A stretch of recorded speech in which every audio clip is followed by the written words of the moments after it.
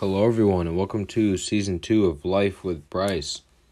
So, I decided that what I would do is give you a little trailer here, give you a little bit of an idea of what I've decided to do for Season 2. So, as I stated in the final episode of Season 1, I was going to try and find a new theme, try and find something that interested me, and I've decided that I'm going to be switching between reading the stories that I've written and discussing my thought process and what piqued my interest and where I hope to go with it in the future. So I have two pieces that I'll be focusing on and switching between. One is a horror piece, and the other is the high school piece that I spoke about.